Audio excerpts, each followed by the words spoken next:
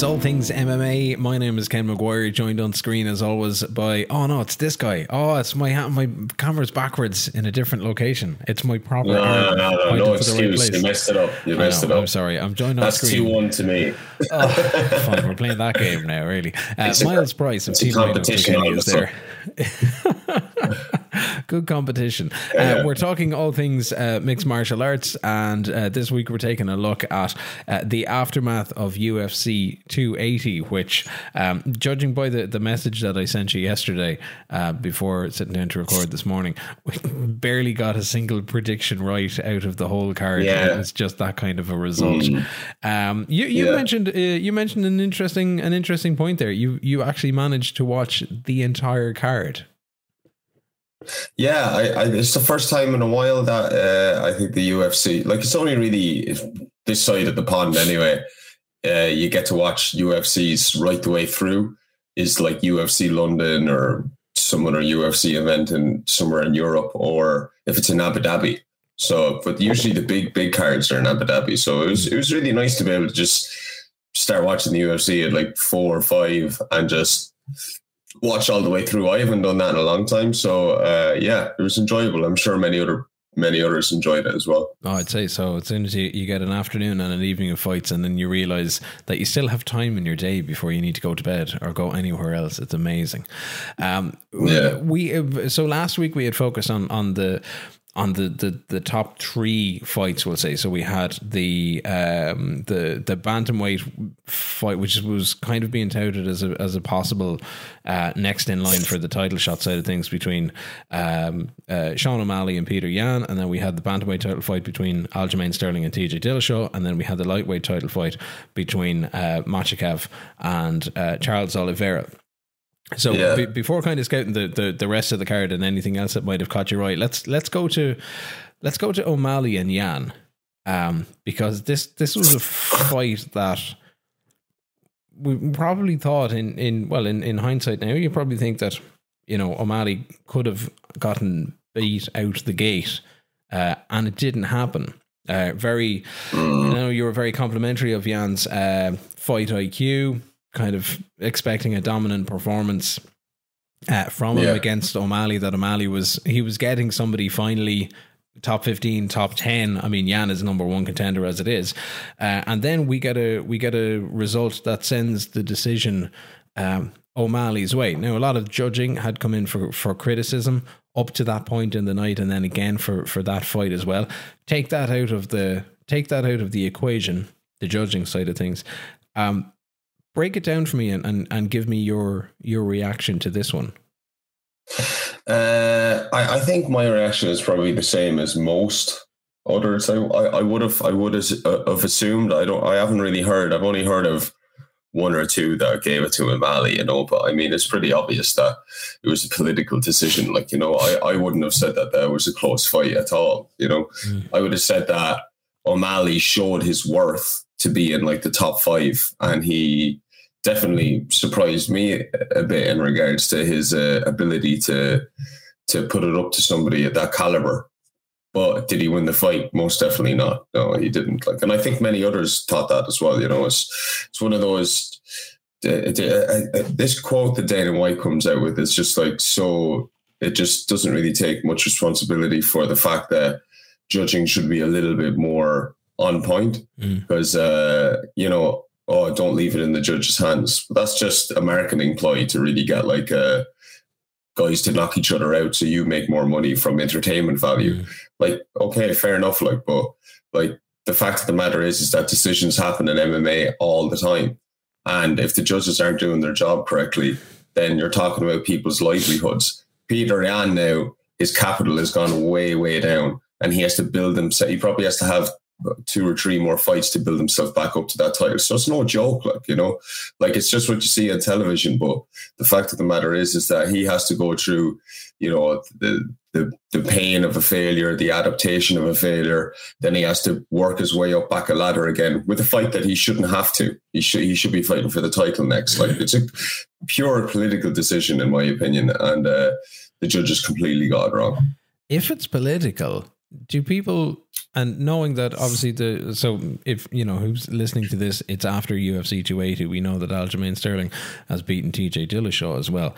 If it's a political side of things, do we think, or do we buy into the notion that the fight that people really want to see is Sean O'Malley and Aljamain Sterling? Yeah, because they've seen Peter Yan twice. Like, I really don't believe in coincidences, and I don't like making any assumptions.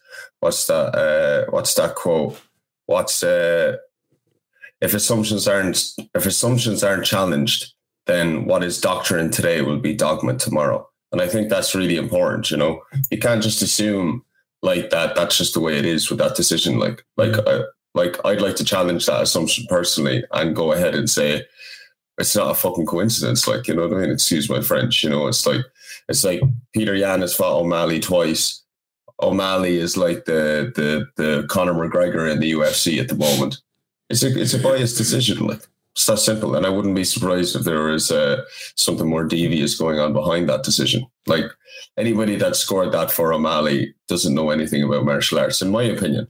I just feel like that, you know, if you really break it down correctly, there's no way he would have won that fight. Is there much in terms of positives that you can take away from O'Malley's performance, other than, like, the one that I see is, like, regardless of the result, and if O'Malley had lost, I think it was a case where O'Malley has shown at this stage that he can hang with at least one of the best fighters in the division, whatever about the rest of them. Any positives or any compliments that you put his way? Of course. Yeah. I mean, I'm being very pessimistic towards Sean O'Malley here. It sounds like it anyway, but truly I actually am more talking about the actual decision and the quality of judging within the sport. Sean O'Malley did an amazing job. I mean, he's not my particular type of character in regards to representation for the sport, but his skills are very good. Like, I mean, his precision, his crisp striking was lovely. He was even doing quite a good job of making some sort of an attempt on threatening Peter Yan from his back, you know, like he was throwing up submissions and stuff like that.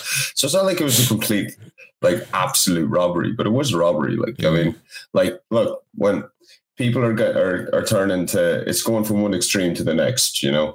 It's like 1 second, yeah, we can't judge fights off just guys holding guys on top and doing nothing and riding out wins. But it's still part of the sport now. It's engraved into the ideology of who is the aggressor within a mixed martial arts contest. So if Yan is on top and he got the takedown and he established top position, that's him in the aggressive position. If O'Malley is throwing up submissions and Yan is equally throwing punches on top, then Yan is winning that battle. I don't care if you're flaring your legs up and you're getting submissions left, right, and center. If he got the takedown and he's throwing as much punches as you're threatening, he wins that. Statistically, he wins that exchange. And that's what happened. And that's throughout the 3 rounds. Like, I didn't give any round to O'Malley, really, you know. Interesting. Well, the bantamweight rankings as they stand have Sean O'Malley having leapt 10 places in the rankings. So according at least to the official UFC rankings, Sean O'Malley is now the number one contender. If that's not another red flag. Yeah, it literally knocks everybody down the list. Peter Yan drops to 2. No, man. If that's not a fucking red flag, I'm sorry. Like, I know. This is the way the game has gone. I don't know if there was a little bit of backpedaling after the fight. It seemed like, okay, well, you know what, Henry Cejudo was waiting in the wings over here. We know that Volkanovski is going to be next for Islam. Whether Cejudo comes back and goes, do you know what, I'll give Sterling a rattle, and now that would be I would hazard a fairly good test for Aljamain Sterling, which throws us into the co-main event for the night was the bantamweight title fight between Aljamain Sterling and TJ Dillashaw. We had both figured TJ Dillashaw for the win, and then TJ against Henry, or TJ against Volkanovski, or TJ against Yan for the title.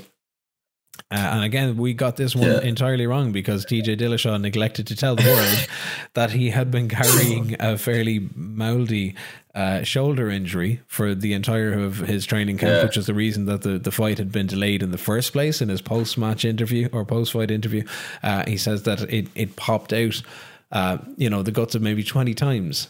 And went out very early in the first round. We saw it get massaged back into place in the second round.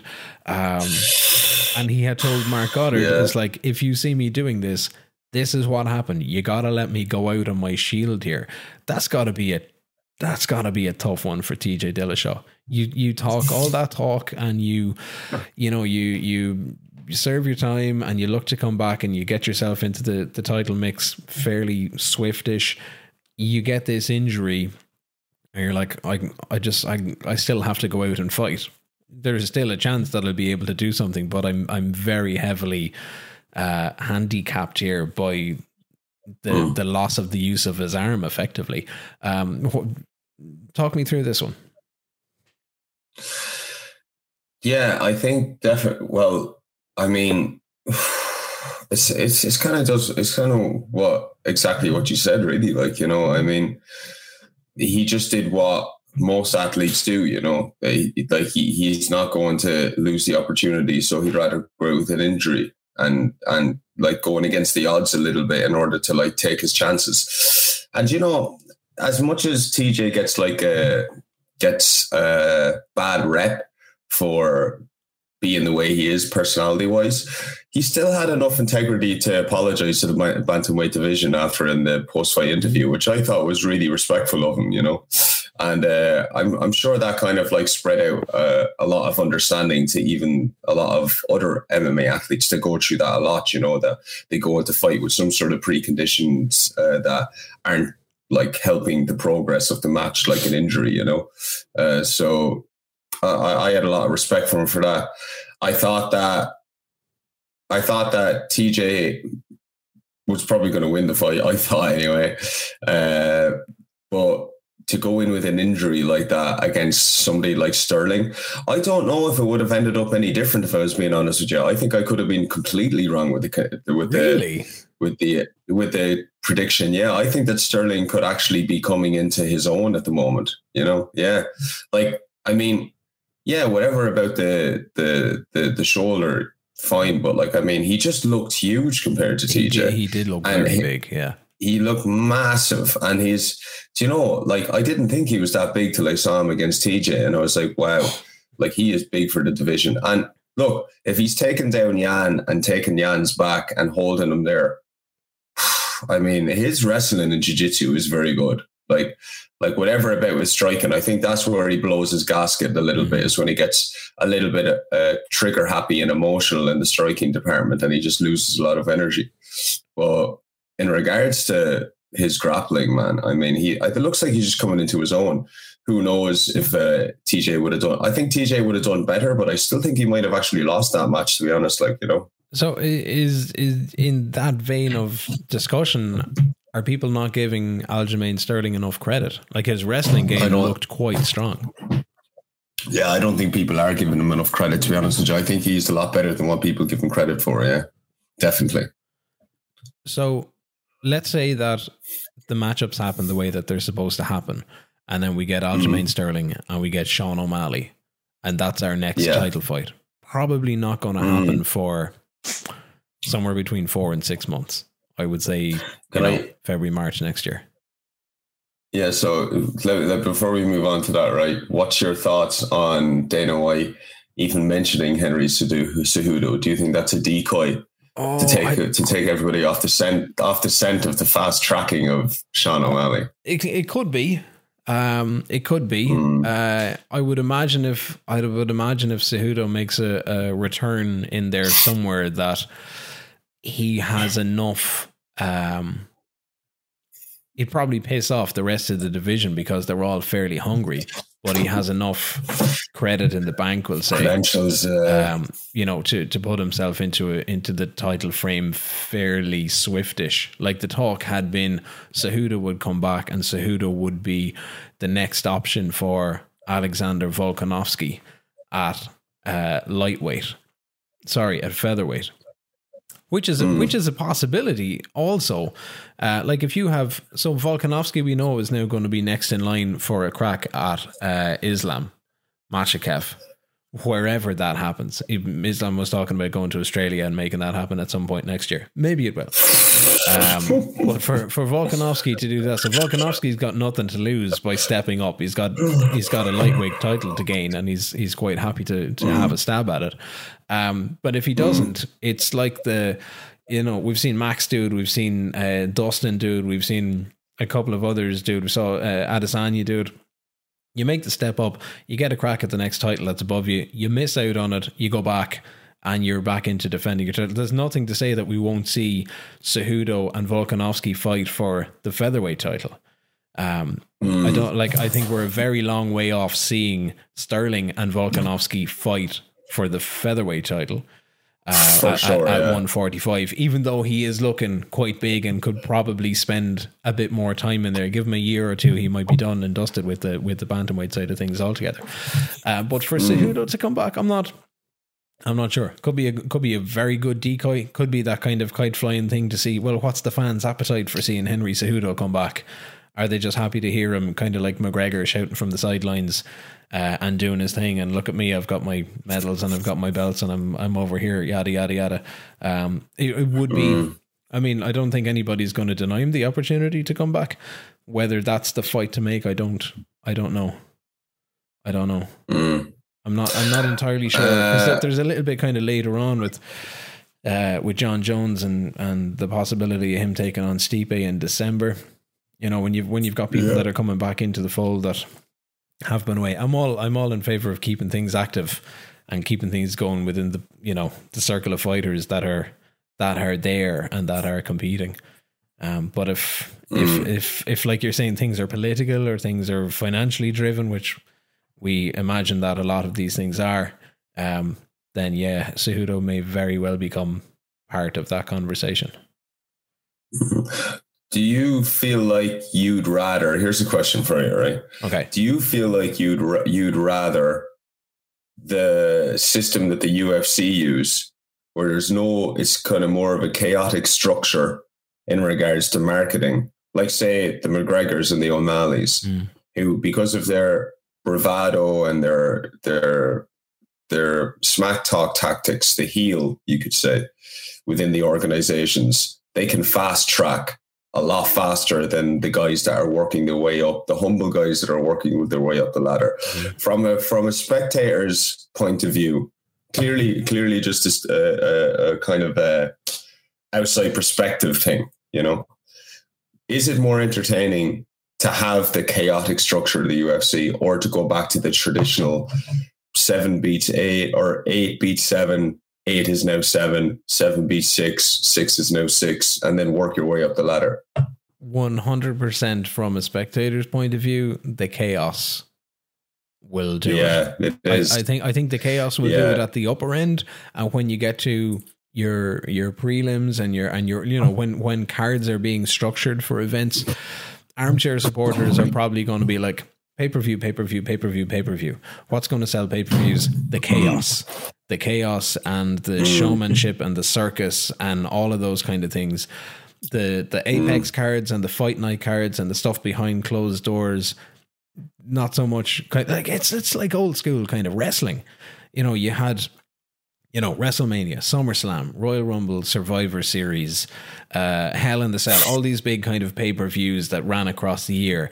And when you're going through kind of school and nights out and everything else, people know what's happening with the pay-per-view stuff. People are, they're not too worried about what happens on Raw on a Monday night or SmackDown on a Thursday night or whatever night that aired, and the progress that people make in order to get themselves to the big ones. They just see the big ones and go, oh my God, this is going to be amazing. And at the end of it, if you've got, investors to cover and shareholders to cover and pay-per-view boys to drive up and TV deals to fulfill, they're not going to be overly enamored with the Ricky Simone and Frankie Edgar main event at what should be your biggest pay-per-view of the year. They want to see the chaos that goes along with things and create a narrative out of that chaos. But yeah, I think it's, and that's, you know, maybe that's just where we're living. You take it on the other side, and you take it from a competitor's side, and from an athlete's side, and from a coach's side of things. And absolutely, you would rather see that 7 beats 6 and becomes 6, and 6 beat 5 and becomes 5, and you move up, and you know that I keep doing the things that I'm doing right, and I will get my place at the top. And then when it's my turn, it's my turn. And then the next guys that are coming up, they'll come up. But where we are at the moment is very much that, you know, money talks and TV boys talk and personalities talk. And if somebody has the skill set to back it up, all the better again. And maybe that's where it is with O'Malley. Maybe it's like he's got the hype and he's got the smack talk and stuff to go along with it. There's a bit of a humble side in there that's starting to kind of get shown out.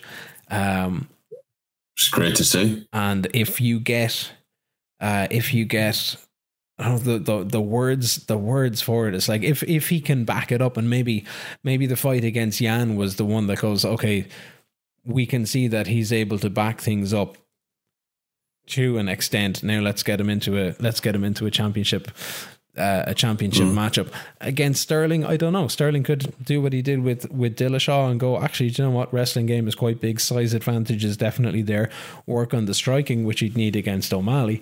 But I would imagine if you get Sterling and O'Malley together, it becomes very wrestling heavy, and Sterling will impose himself on O'Malley in that regard. Cejudo would have it as well. You know, wrestler versus wrestler in that kind of regard might be a bit more entertaining from a purist's point of view. But I don't. There's a lot. There's an awful lot at play. I think Chaos is going to reign supreme for a while, though. That was a good answer, Ken. That was a good answer. Thanks. I've been working on my answers. Have you got a script in front of you? No. Yeah, give me an answer to this one so we can wrap it up. Okay. We had head versus heart for Islam Makhachev and Charles Oliveira, and it didn't. Yeah. My heart was a bit sore after that one. Same. Mine was too, bro. Yeah. So, and especially for Oliveira, and especially for the manner, we saw the submission attempt, and it went in. This was the head and arm choke, or the arm triangle, and it went in, and it was very quick. And I felt I felt very sorry for Charles Oliveira in that moment. Yeah. Because now Chaos gets a chance to reign supreme again. I don't know if Charles Oliveira and Islam Makhachev are going to be the fight to make. If it comes around, like you've got. So we know that Alexander Volkanovski is supposedly next in line for Islam. Islam has the win has put himself into number 3 in the UFC's overall pound for pound rankings. After that one, behind Volkanovski and Adesanya. I think he deserves that. Yeah, like for Islam, Charles would be number 1 contender. You would imagine at this stage. Dustin Poirier is still knocking around. Dustin Poirier, Justin Gaethje. Beneil Dariush. Now, Beneil had a good win at the weekend as well. He did, didn't he? He did, wasn't Beneil? Excuse me, I'm yawning like crazy this morning. The only thing I will say is I listened to like an interview on this, an MMA fighting clip. I think I came across on YouTube, and it is so right. You know what I mean? Like, number one, by the way, just backtracking a bit, you are totally right. In regards to chaos sells, you know. But it's like the debate on capitalism, isn't it? It's not like anybody saying get rid of capitalism. It's saying we need to regulate capitalism so it doesn't get out of fucking control. It's like it's the same with the fight ranks. Chaos makes sense because chaos sells, and that's never going to change. But what can change is the regulation of the chaos. as opposed to O'Malley jumping up 10 spots. He should have jumped up 3. You know, that's what I'm saying. There should be a happy medium. Yes, chaos sells. Yes, we should not get rid of that. That's facts. You know, but we haven't got a steady. We haven't got any filtration system to keep it in order, somewhat in order. There can't be too much order. There can't be too much chaos.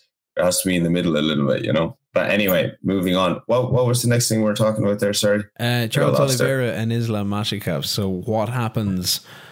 What happens next? So we've got ourselves a new lightweight champion. There was a somewhat of an air of inevitability around it. Absolute heartbreak for Charles Oliveira.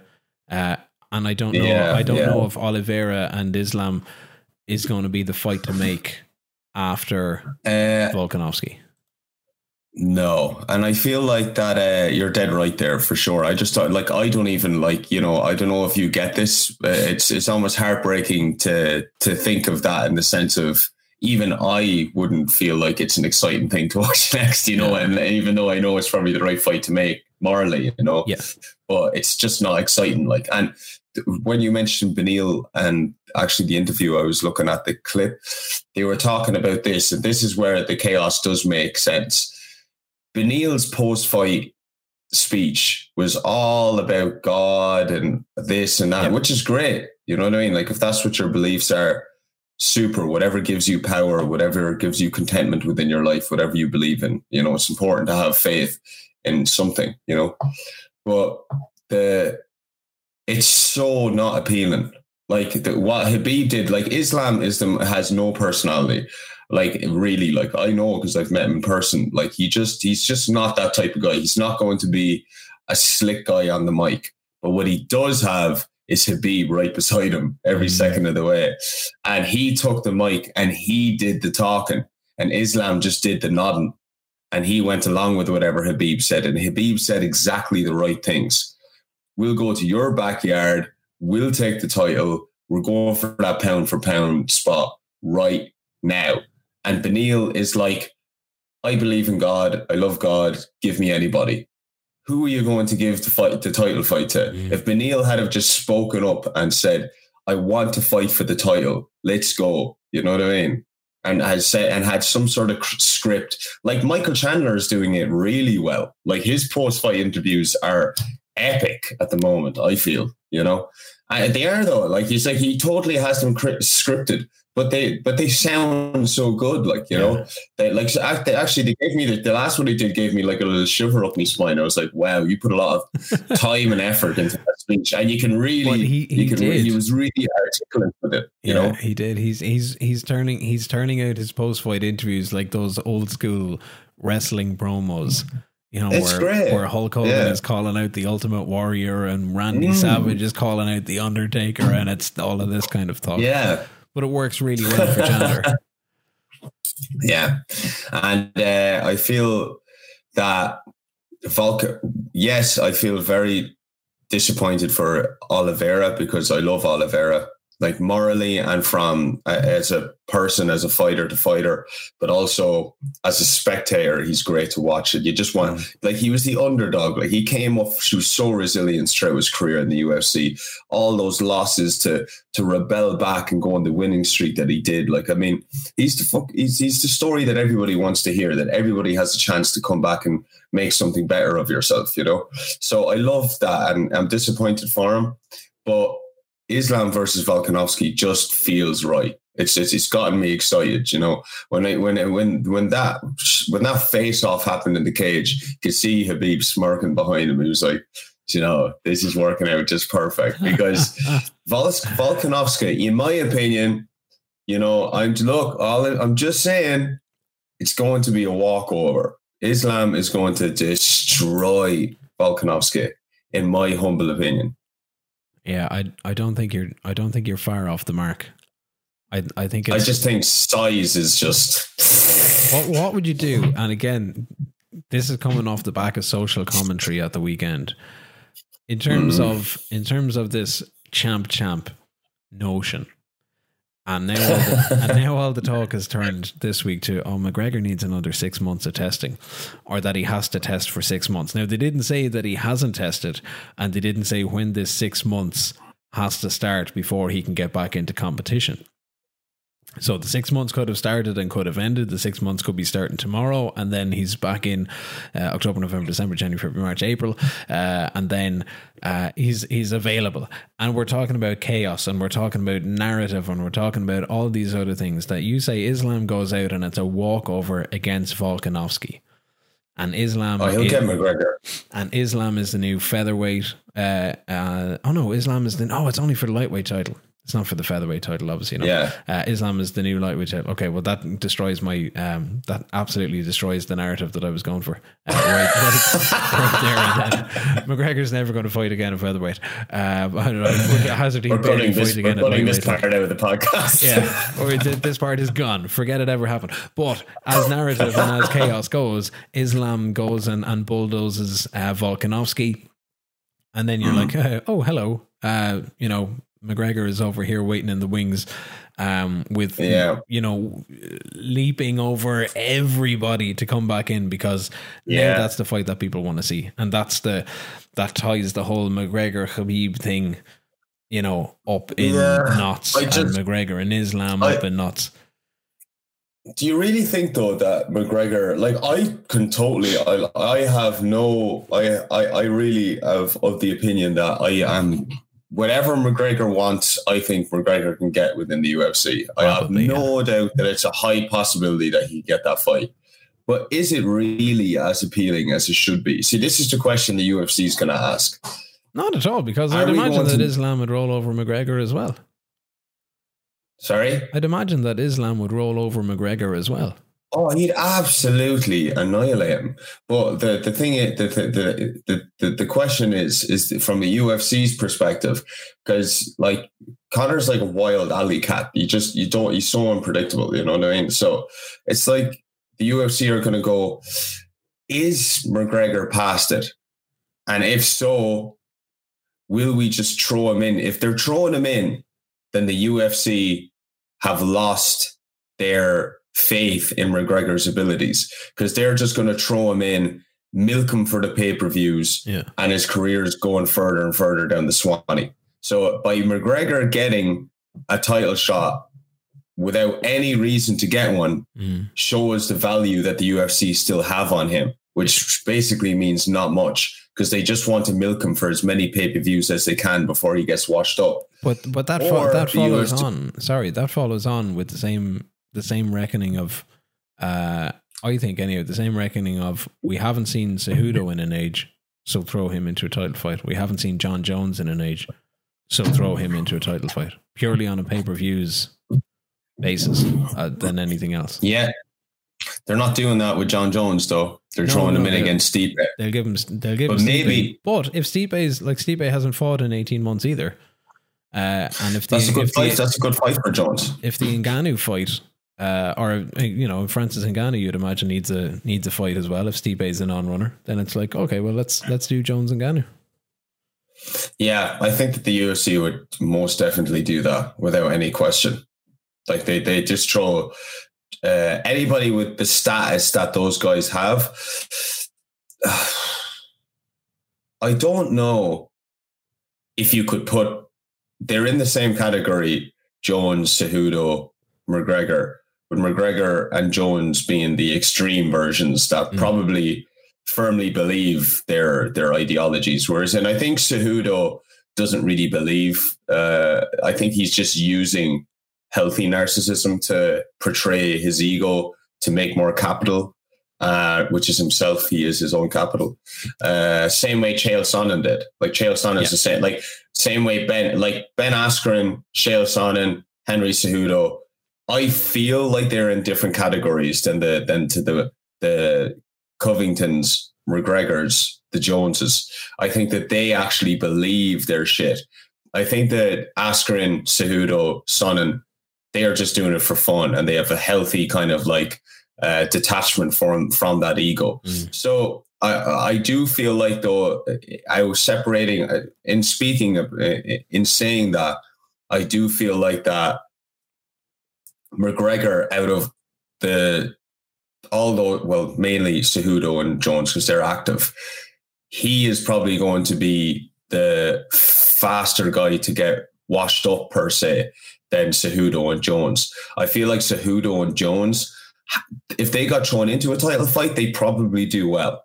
Yeah. I think if you throw McGregor in without a tune-up fight, he will not do well at all. I think that his confidence needs to be built up again. I feel like that he has a high self-esteem, but his confidence is at an all-time low because of his last few fights. Yeah. You know, like I feel like that the UFC do need to give him a tune-up fight to build his confidence.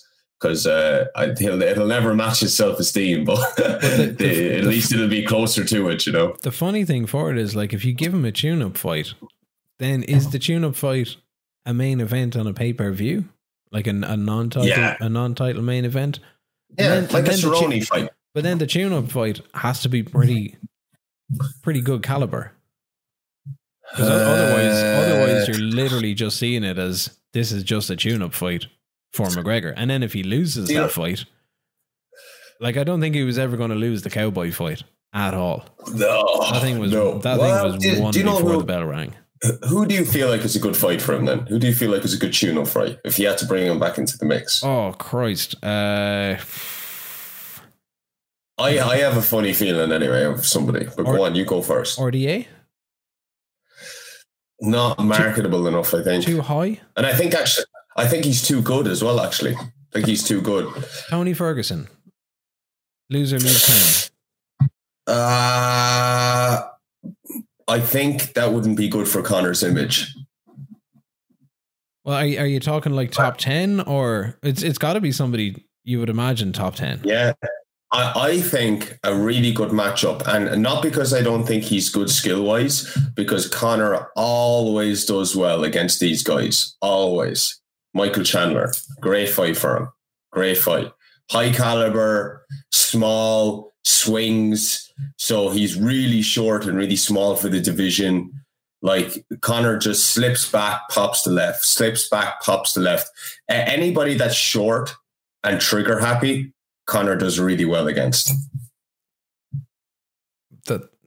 That's pretty valid. Yeah, actually that's not too bad. And we know that Chandler has been roaring for that fight as well. Yeah, and it makes a lot of sense. Two of them, like, it's the less riskiest fight in the top five. It's the less riskiest fight. Do you think the likes of Poirier is out of the question? I think no way. Oliveira is like Conor and Charles. I would love to see, but I don't think we'll ever get to see that, and certainly not going to see it in a tune-up capacity at all. No. No. He destroyed Conor. And then Justin Gaethje is the other one. Like Justin is still knocking around there. He's third in the current rankings, slightly ahead of Curtis Chandler falls. Chandler falls in fifth. I do think that the next Chandler would be a good fight, but the next option would be Justin Gaethje because they're similar styles. Justin Gaethje and Michael Chandler. Chandler first, then Justin Gaethje. But I think that those two types, like, we're talking about styles here. Yeah. Like, if you go down the rankings a bit more again, I think the likes of Beneil Dariush is a terrible fight for McGregor. That should not happen. Yeah. Because Beneil is smart, he's crafty, he's big, he's good everywhere. Like, Chandler and Gaethje, sometimes they have the Cody Garbrandt condition, where their egos get lured into bad decisions. Their egos just drift them into these moments of illogical decisions. And McGregor tried, like, he's never going to lose that. McGregor's never going to lose the somewhat really crisp distance management and straight lefts down the pipe and the big left head kicks. Yeah. He's never going to lose that. And I think that in chaotic environments, he does super well. Like, he's able to rise to the occasion if his personal life isn't in complete chaos, which it usually is. Yeah. And I think that the likes of Chandler and Gaethje would just fall right into the trap. Okay. We've got to get onto the UFC's matchmaking side of things and get something like this to happen. But you're they're probably listening to our podcast, dude. Obviously, I don't think you're wrong. I think that's going to be the next. I think you're right. I think if we're going to see something happen, it's going to be that. But and probably to finish it on this note from McGregor, it's got to be a win. And if it's a win, if it's a win against top 5, then great. Now we've got something to play with. If not, then you've got a